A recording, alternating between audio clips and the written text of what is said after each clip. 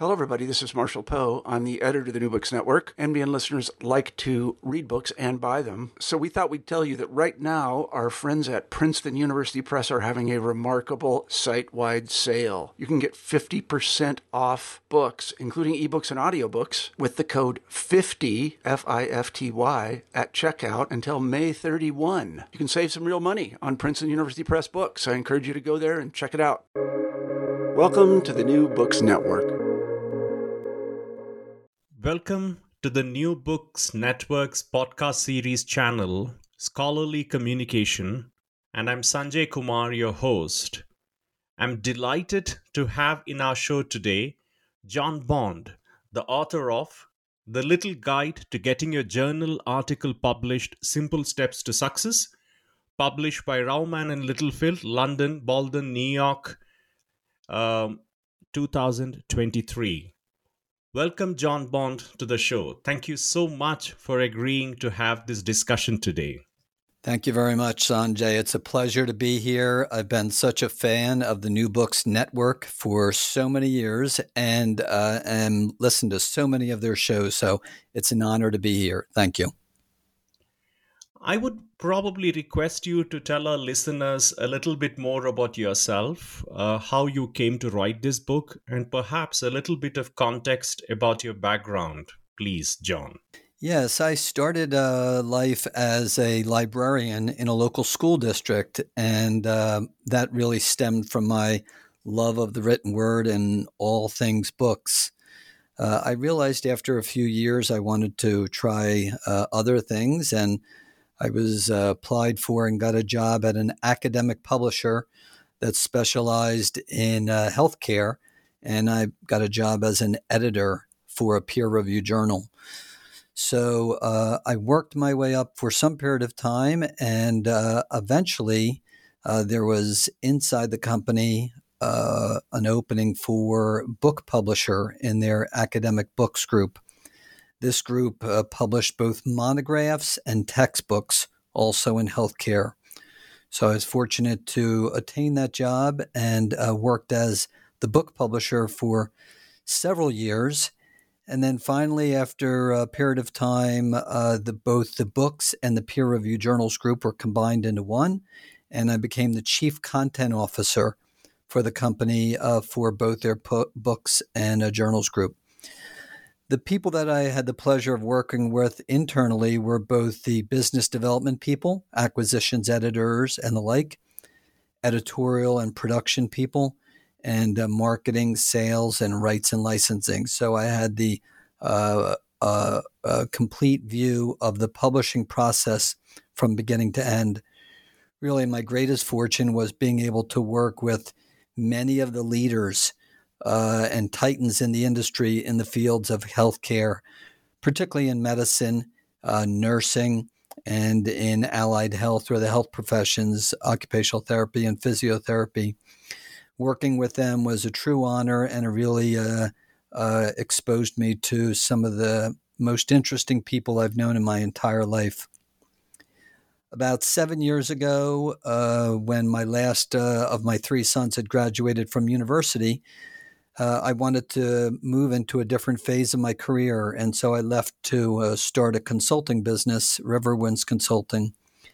And I call myself a publishing consultant, and I connect with individuals as well as associations or societies, and then some publishers on creating great content and delivering great content, the two ends of the important spectrum.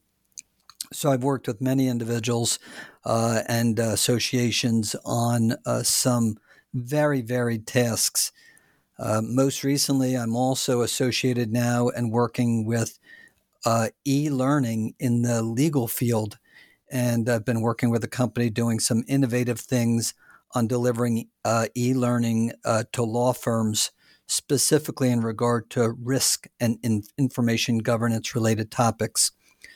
So I'm a publishing consultant, and that's really what led me to be interested in writing the book that we're talking about today.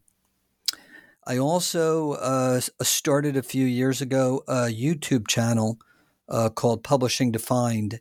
And it's short videos dealing with a variety of topics in scholarly publishing.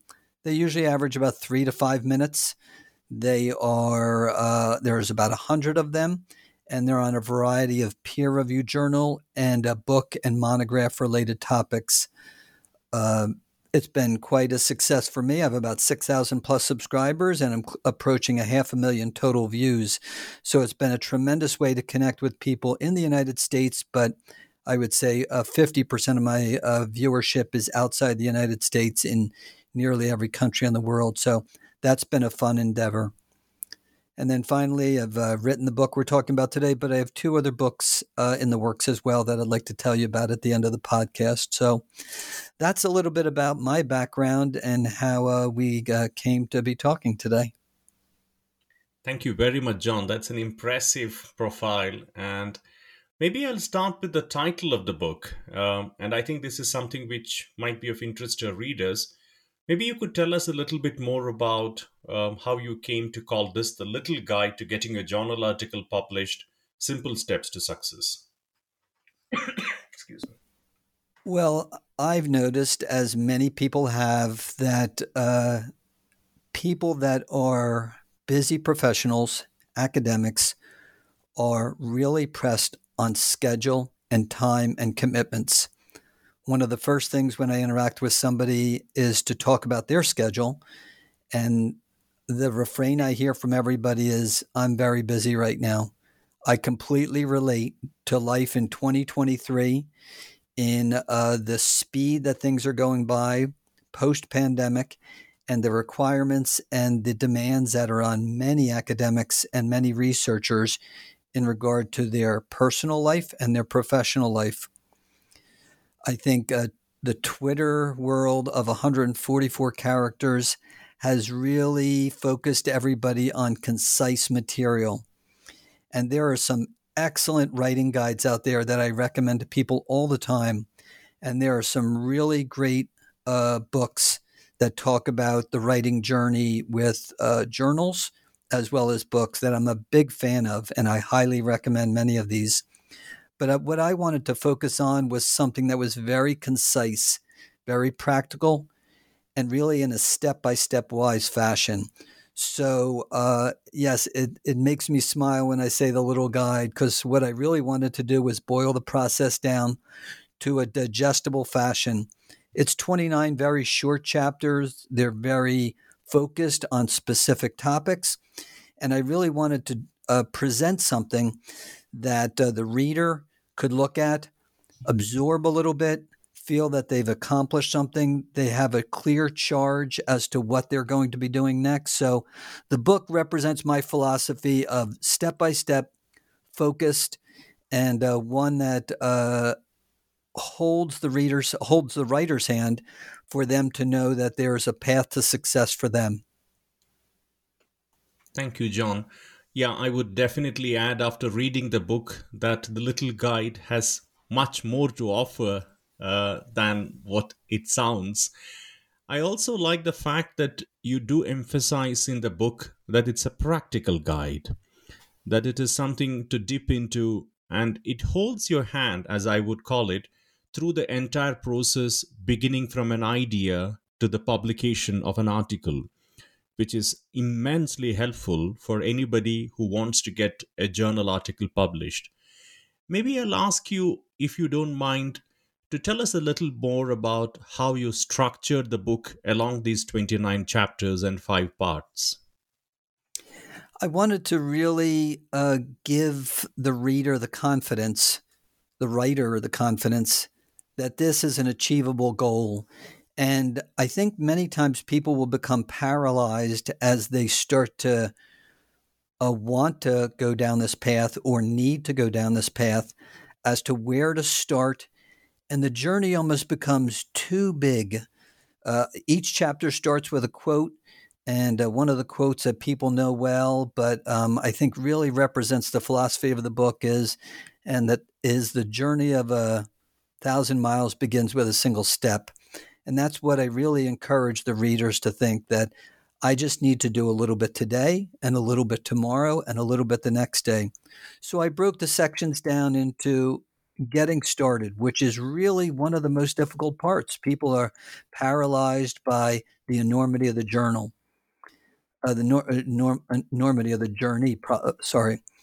And then moving on to selecting potential journals for submission. Doesn't have to be the final selection, but you start to think about the audience and the market that you're specifically gearing your work towards. And then it really dives into the bulk of the work, which is writing the actual manuscript or article. And I use the word manuscript and article interchangeably in the book, even though there's a definite time when manuscript becomes article. And then move on to the all-important submitting of the article and the ever nerve-wracking waiting for decision. And then finally, what happens after publication. And there's some key parts that take place then. But I definitely see it as a journey, and I want the readers and the writers to feel that I'm on the journey with them, and there are definite signposts along the way that they can feel that they've accomplished and move forward to the next step. Thank you, John. That's really a very good description of the difficult journey of getting an article published in a scholarly journal. I might just go back to some of the interesting things with which you start the book. One is, of course, what makes the journey interesting, challenging, but also, as you said, daunting for people who have never thought of publishing. And because you have laid out this journey in terms of before, during, and after, I would probably also ask you, in the process of writing this book, and also given your long, illustrious career in the world of academic and scholarly publishing, which part of the journey do you think is the most decisive, if I may put it that way? Yeah, I would have two answers there. The most important thing, and part of which was a given for what I'm talking about today, is what you're writing about, whether it's research or an idea that you have, or you're presenting findings. Peer-reviewed journals, the editors and the editorial boards are looking for something that adds to the literature. Nobody wants to go over exactly what's been published in the past. They're looking for something new or novel. The hallmark of the top journals in the field really come down to quality. Now, that can seem like it's almost overwhelming. How am I going to come up with something that's breaking new ground? But people do it every day and in every journal. So the most important part is to start to think about what you want to say and what it adds to the literature. And this really stems back to the research that you're doing or any work that you're performing. So that's really where things begin. And then to start to think about how you're going to present this work and how you're going to offer it to the reader. This is where starting to think about the audience and the market of the individual journals. Those two things are the beginning of the journey for any author that's starting to contemplate writing a manuscript or a journal article. Thank you. I'll come back to some of the chapter titles, which I think are in many ways very decisive for the reader as well as for the audience. I'm trying to think in terms of what would probably be useful for the reader to understand, because it's sometimes very important for the reader to know that certain parts of the writing and publishing process can be more time consuming than others. So, in terms of asking this question to you, I saw that chapter 2 is called Defining Your Idea Topic, and then the next two chapters are called Developing a Plan and Developing a Timeline.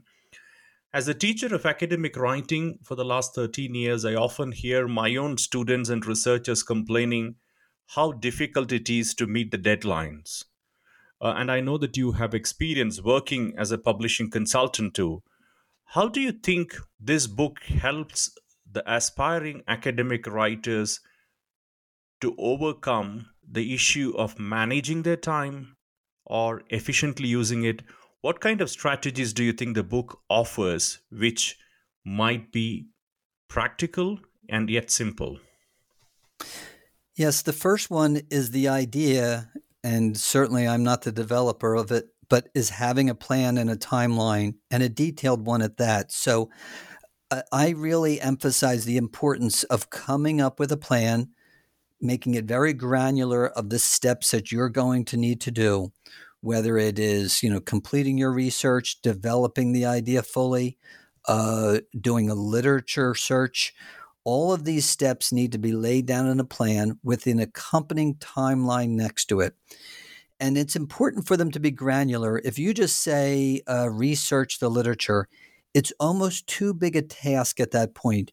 You need to bullet that idea by saying, do a check XYZ online database, stop at the library and check in with the librarian to find out more about materials that might be available. Check with colleagues over recent articles on this topic. So by becoming very granular, the task seems more achievable. You're able to cross things off more at the end of the day, which always makes people feel a sense of accomplishment. And you're going to want to give a timeline to each one of these. So perhaps what you want to do is at the very bottom of your plan is start with your target date or your proposed target date. And then you're able to work back with the timeline of what you need to do. When you're developing the timeline and the plan, you need to be realistic that life is going to intervene with your plans.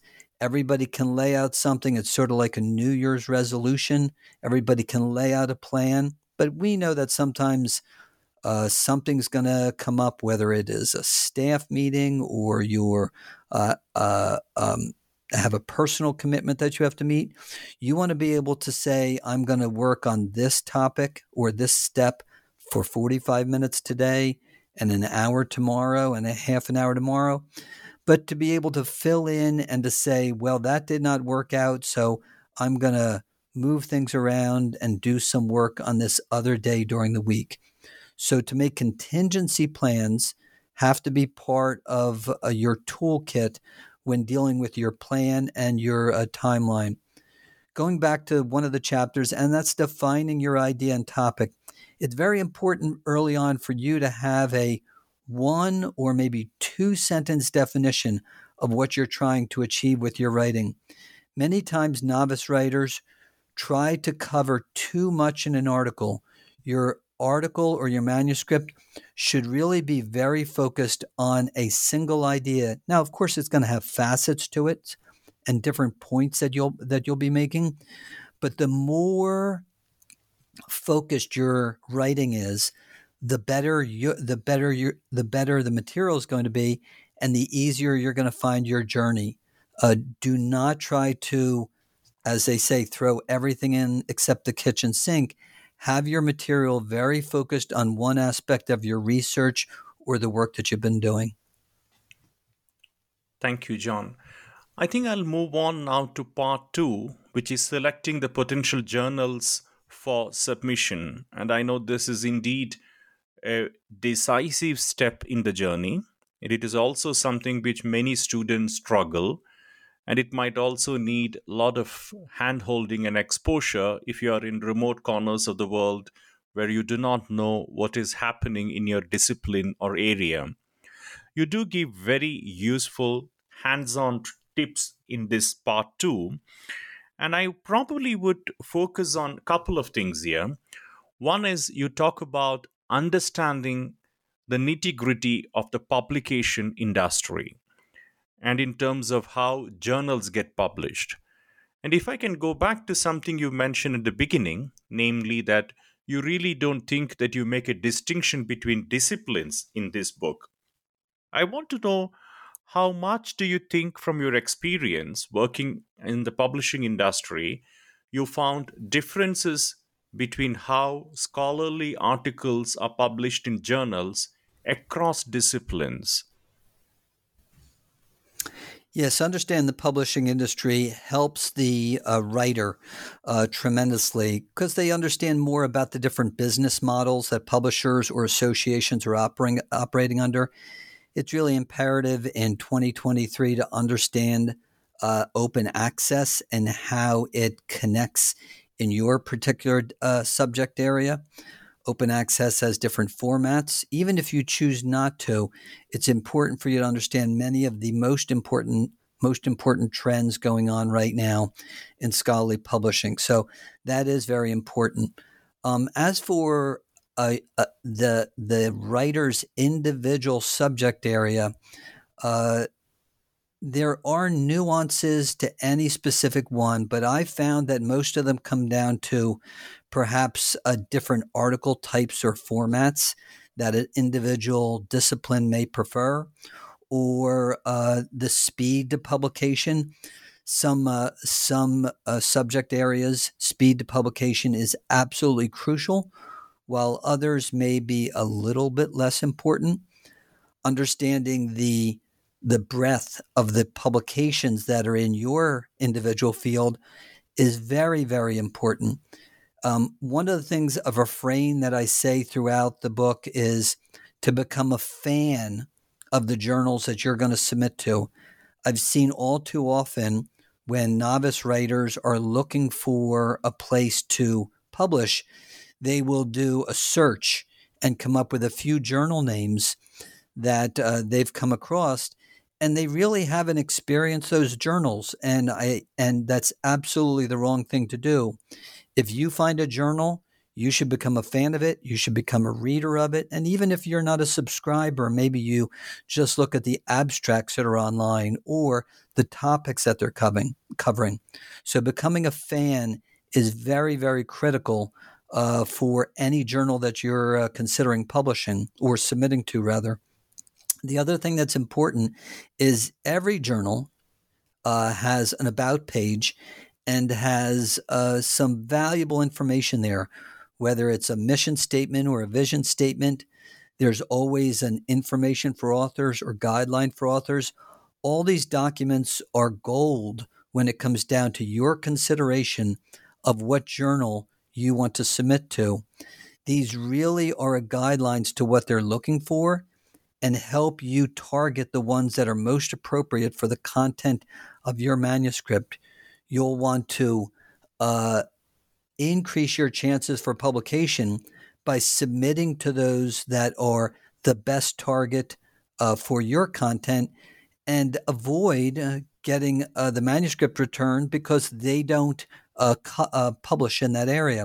So really understanding a journal, being a fan, and reading their guidelines for authors or mission statement are critical for this step. Thank you, John. I couldn't agree more with you. This also ties me back to the question of readership, which you do talk about in the part one, which is to write for the right reader. And I think this is something which we talk about in academic writing pedagogy, about readability and knowing your audience. If I may come back to one thread that I found fascinating in all the three parts of the book, is how you make the reader of the book, the aspiring academic, scholarly journal writer, think about the different facets of what is happening in the process, from the writer to the reader. And the third person I think that comes into the picture is the reviewer. And I thought this was a very interesting move you make, because ultimately the judge, the arbiter of quality in scholarly publication, if I may put it that way, seems to be the peer reviewer and the process. Would you like to tell us something more about what you try to say in the book about part three, especially also what happens in the peer review process? Yes, the peer review process does vary by area. It could be single blind or double blind, where the writer doesn't know who the reviewer is, or the writer and reviewer each don't know the other one. There are arguments to be made in both ways for both methods. Also, there are major innovations that are going on right now with the review process for some journals and with some publishers, but still has stay the same in many areas. Most journals will receive an article, will have a preliminary pass-through to make sure it fits their minimum criteria. An associate editor or the editor-in-chief, or whatever the term is they may use, will then assign it to reviewers who'll go through and use a form to give feedback after an extensive read. And then it'll come back to the reviewer, to the editor-in-chief, or to the associate editors for a decision. It is not uncommon for these boards to receive 3 reviews back. One says accept, one says revise, and one says reject. It's the nature of the industry that there are a lot of dedicated volunteers out there with a deep background in this field, and they're looking at things from all different angles. And it would be up to the editor-in-chief and the editorial board and reviewers to make that final determination as to what the article's true value is to that journal. So the reviewers and the editorial board play a critical role in the process, and they're really the gatekeepers in the most positive sense of that word for the material that's going to get in the journal, and the future success of that journal rests in their hands based on those decisions that they make. So one more thing is to go back to the market, or to go back to the readership. Many times novice writers will think, well, of course I know who my readership is. I know I'm a, let's say, sociologist. I'm writing for other sociologists. But as we know, there are many ways to break up a market based on subspecialty or the level of education of the individual reader. Are you writing for the people that are new to your discipline, or the leaders in that field, or both? So really understanding the readership or the market of that journal is critical, and just don't have a knee-jerk reaction that you assume you know who that readership is. So please spend the time with that about page and understand who that journal is geared towards. Thank you, John.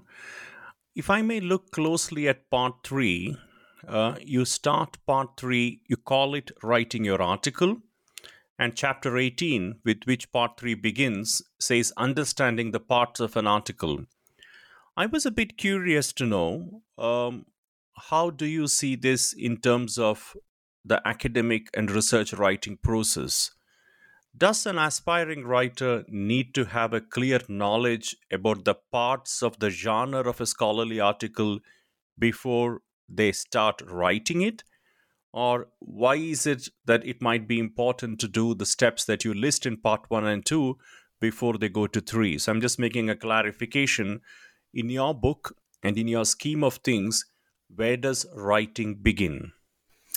So the more groundwork you're able to do ahead of time, the easier time you're going to have with the actual writing. So whether it's understanding the publishing industry, whether it is researching journals ahead of time, becoming a fan of those, reading those guidelines for authors, looking at articles that have already been published, seeing the formats of those articles, what are the most common headings that are used in those areas to understand the parts that those journals prefer. What's the length of those parts? So are literature reviews typically 500 words, or are they less, or are they more? You need to understand in your area or the journals that you're hoping to be published in, the expectations, and this will make all the groundwork that you're involved with that much more of an enabler of the success of writing that article. So please go in, look at these target journals, understands what the headings are and the parts of the article, understands how they're written. Are they all written in third person, or are they written in first person? Look at the active and passive nature of the writing. Understand exactly how those articles are composed, and use them as a guide before you ever put pen to paper or fingertip to keystroke. All of this research will make the writing and the composition of the article that much easier. Fantastic, John. Sound advice any day. And if I may build on this, I think it's also important for the prospective readers of your wonderful book to know that all of this takes time. And I think you also weigh that into the advice that you give, that one has to be prepared for the long haul.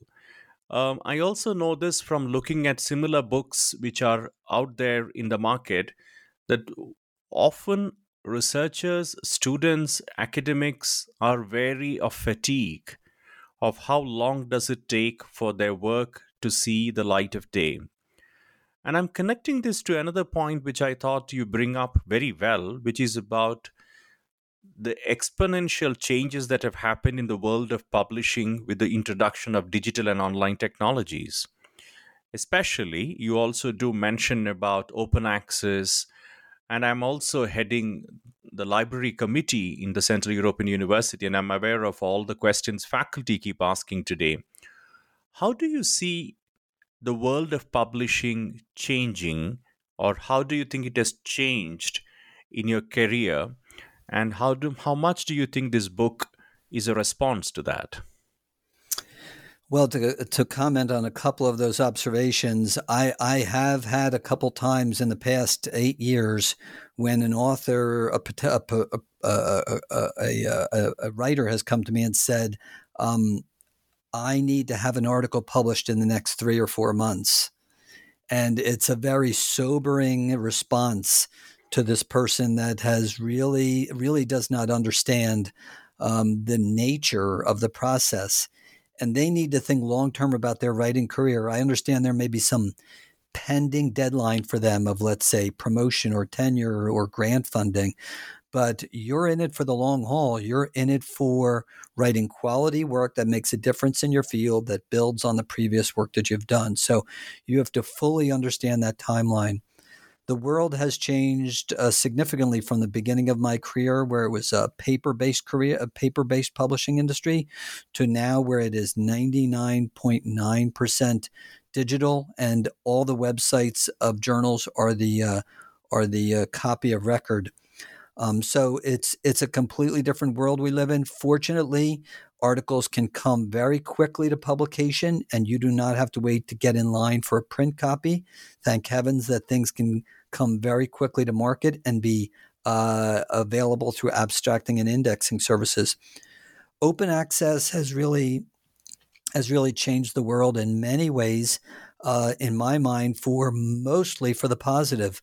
It's made a wealth of material available to so many parts of the world and so many readers that didn't have access to a $20,000 institutional subscription for a highly valued publication that only a few people may have access to. So it's been a blessing.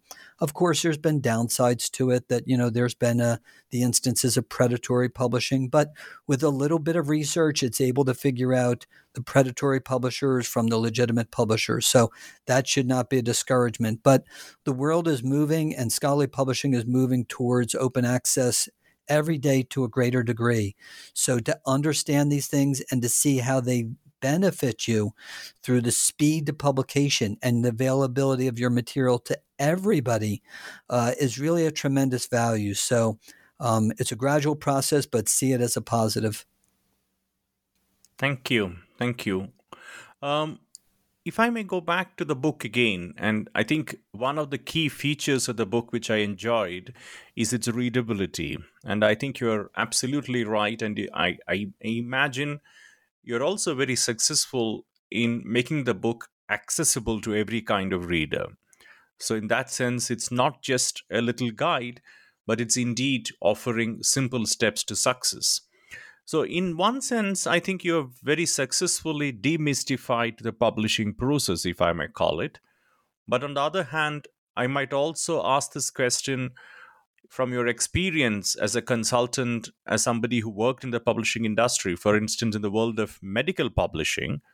What do you think were the big challenges that you thought were faced by writers that you may or may not have used as a launching pad for the tips that you give here?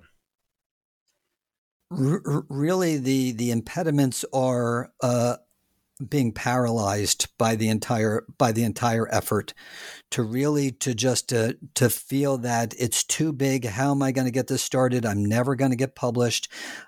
Only it's an industry where only the top people get published. I don't have anything to say. I have no time during the day. And to just wipe all that away, to just completely dismiss all those things and to say, I know I can do this. I'm a big fan of, you may be familiar with Joseph Campbell and the hero's journey. It's a classical storytelling method. I understand academic publishing is not the traditional storytelling that we think of when we think of, let's say, Harry Potter. But really, it's a journey that you're on. There are going to be valleys and there are going to be mountains that you're going to climb. And it's all towards your eventual end success. So think of it as you're going to have ups and downs during that time. By working that process of having a plan, assigning deadlines, having something to say that's new and unique in your area, and working through it, you're going to be able to achieve your goal if you have something that's new and unique in your area. So thinking about it in a positive sense, listen, I'm a glass half full guy by nature, but I think the majority of people can achieve success by using that plan and by assigning deadlines and to seeing this as an important part to your academic and writing career. And you're in it for the long haul. Thank you. Yes, I couldn't agree more.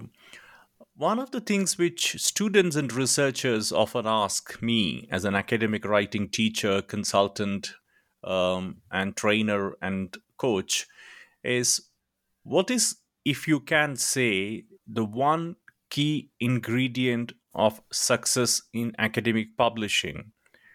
And having read your book and having known your profile now, I'm really keen to know, if I put that question to you and from your book, what would be the answer? And it doesn't have to be a word or a sentence, but I think it's more about the unique selling proposition. Or what is it, that ingredient that you think is necessary, which is a sine qua non of successful publication of a journal article?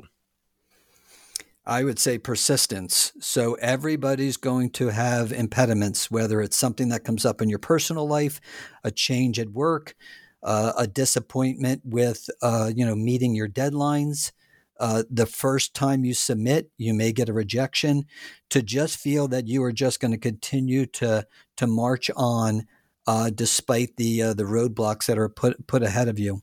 In regard to those first feedbacks that you get from a journal, I like to remind everybody Albert Einstein was rejected in several of the articles that he submitted to peer-reviewed journals.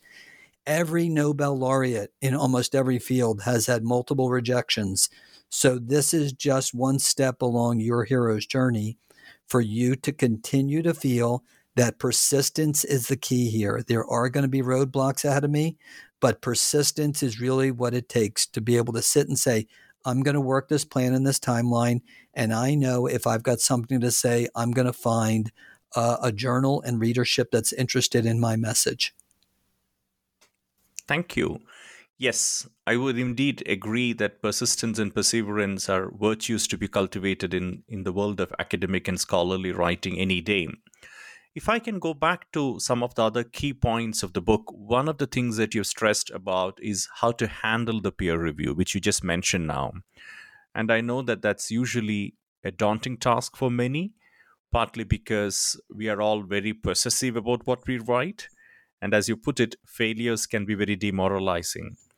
I was wondering, if are there ways in which a scholar should understand the peer review process that you emphasize in this book?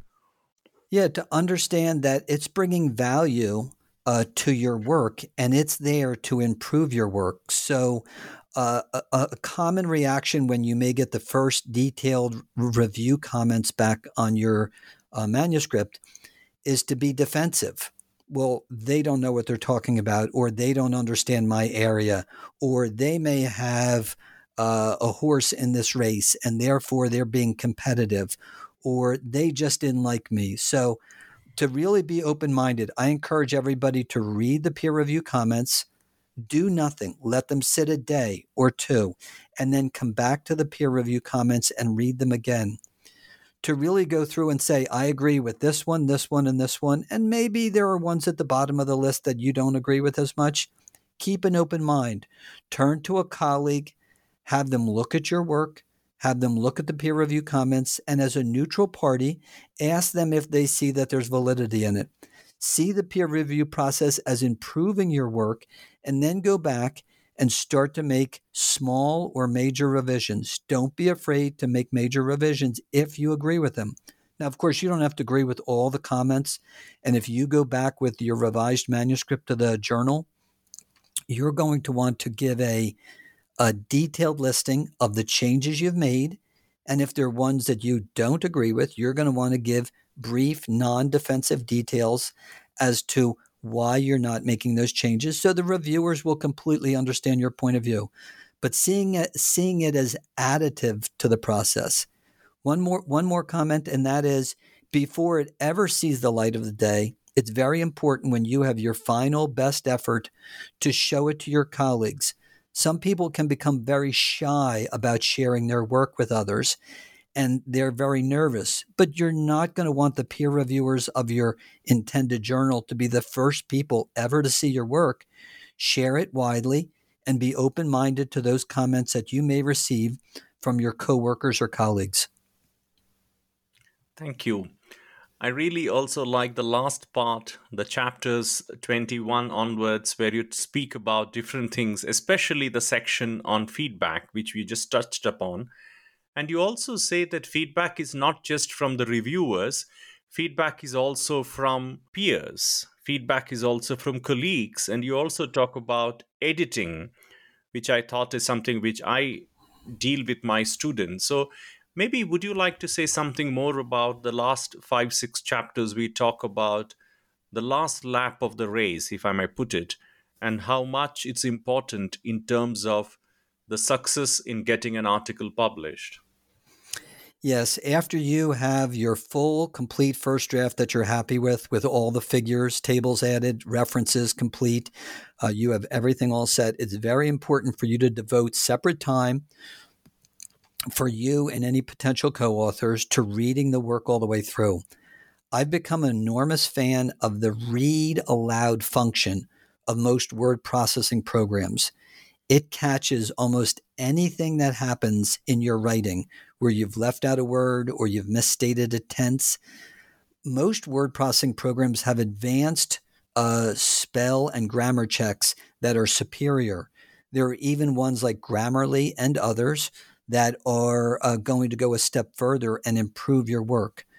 But if you're submitting to, let's say, an English language journal, and English is your primary language, these tools will absolutely be everything that you would need, read aloud and spell check or grammar functions that you would need to make the article as good as possible.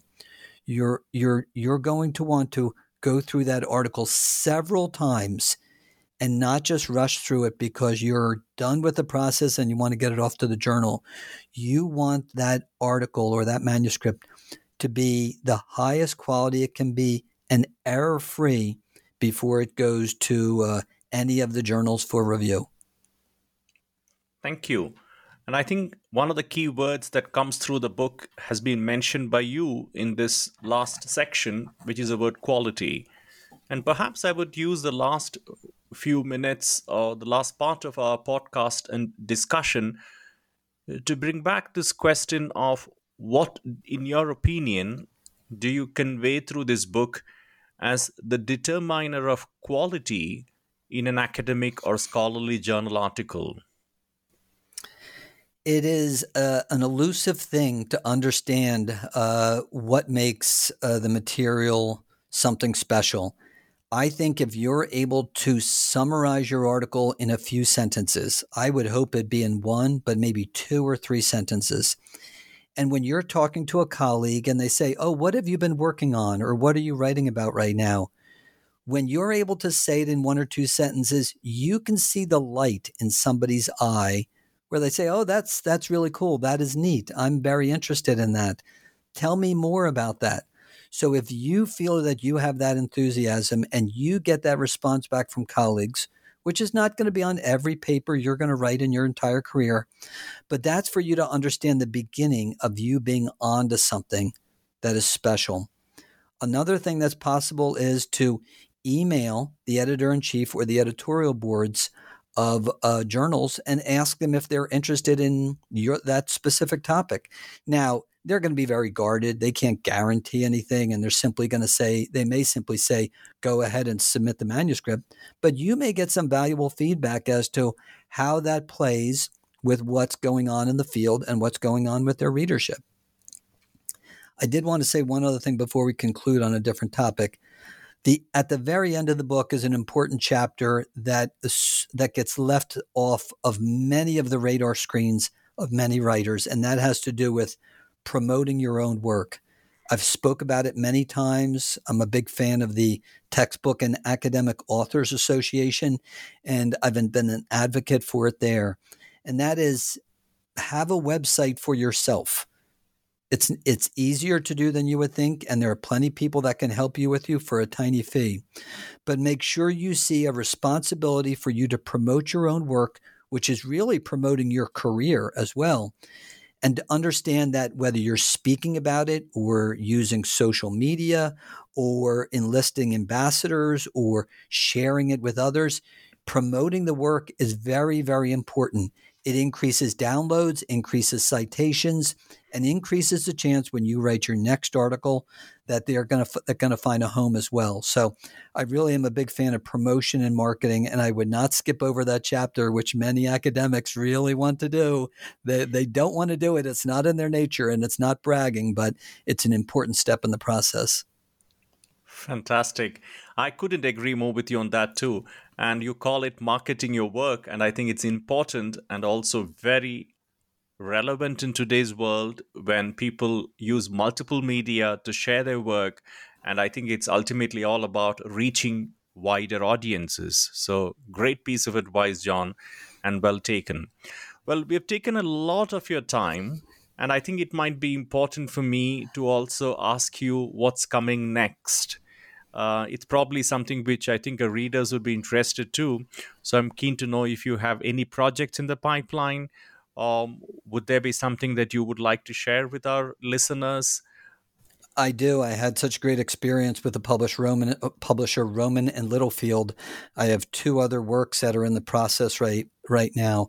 One is, they're all in the same series. One's The Little Guide to Giving a Poster Presentation, and one is The Little Guide to Writing a Book. And it's academic focused on monographs and textbooks. So they'll also be coming out later on in the year. So I'm very excited about the series, and all of them would be with Rowman and Littlefield as well. And I encourage any listeners rather, to reach out to me. I'm on LinkedIn and I'm at YouTube, and I also have a website, riverwindsconsulting.com. Fantastic. John, that sounds like a great project. I really want to thank you for being on the show today. I really enjoyed it. And I hope the listeners of New Books Network Scholarly Communication Channel would also enjoy listening to this discussion. And hopefully they'll be inspired to read John Bond's The Little Guide to Getting a Journal Article Published, Simple Steps to Success. I strongly recommend it, and I'm looking forward to reading in your books. Thank you very much. Thank you, Sanjay. It's been my pleasure.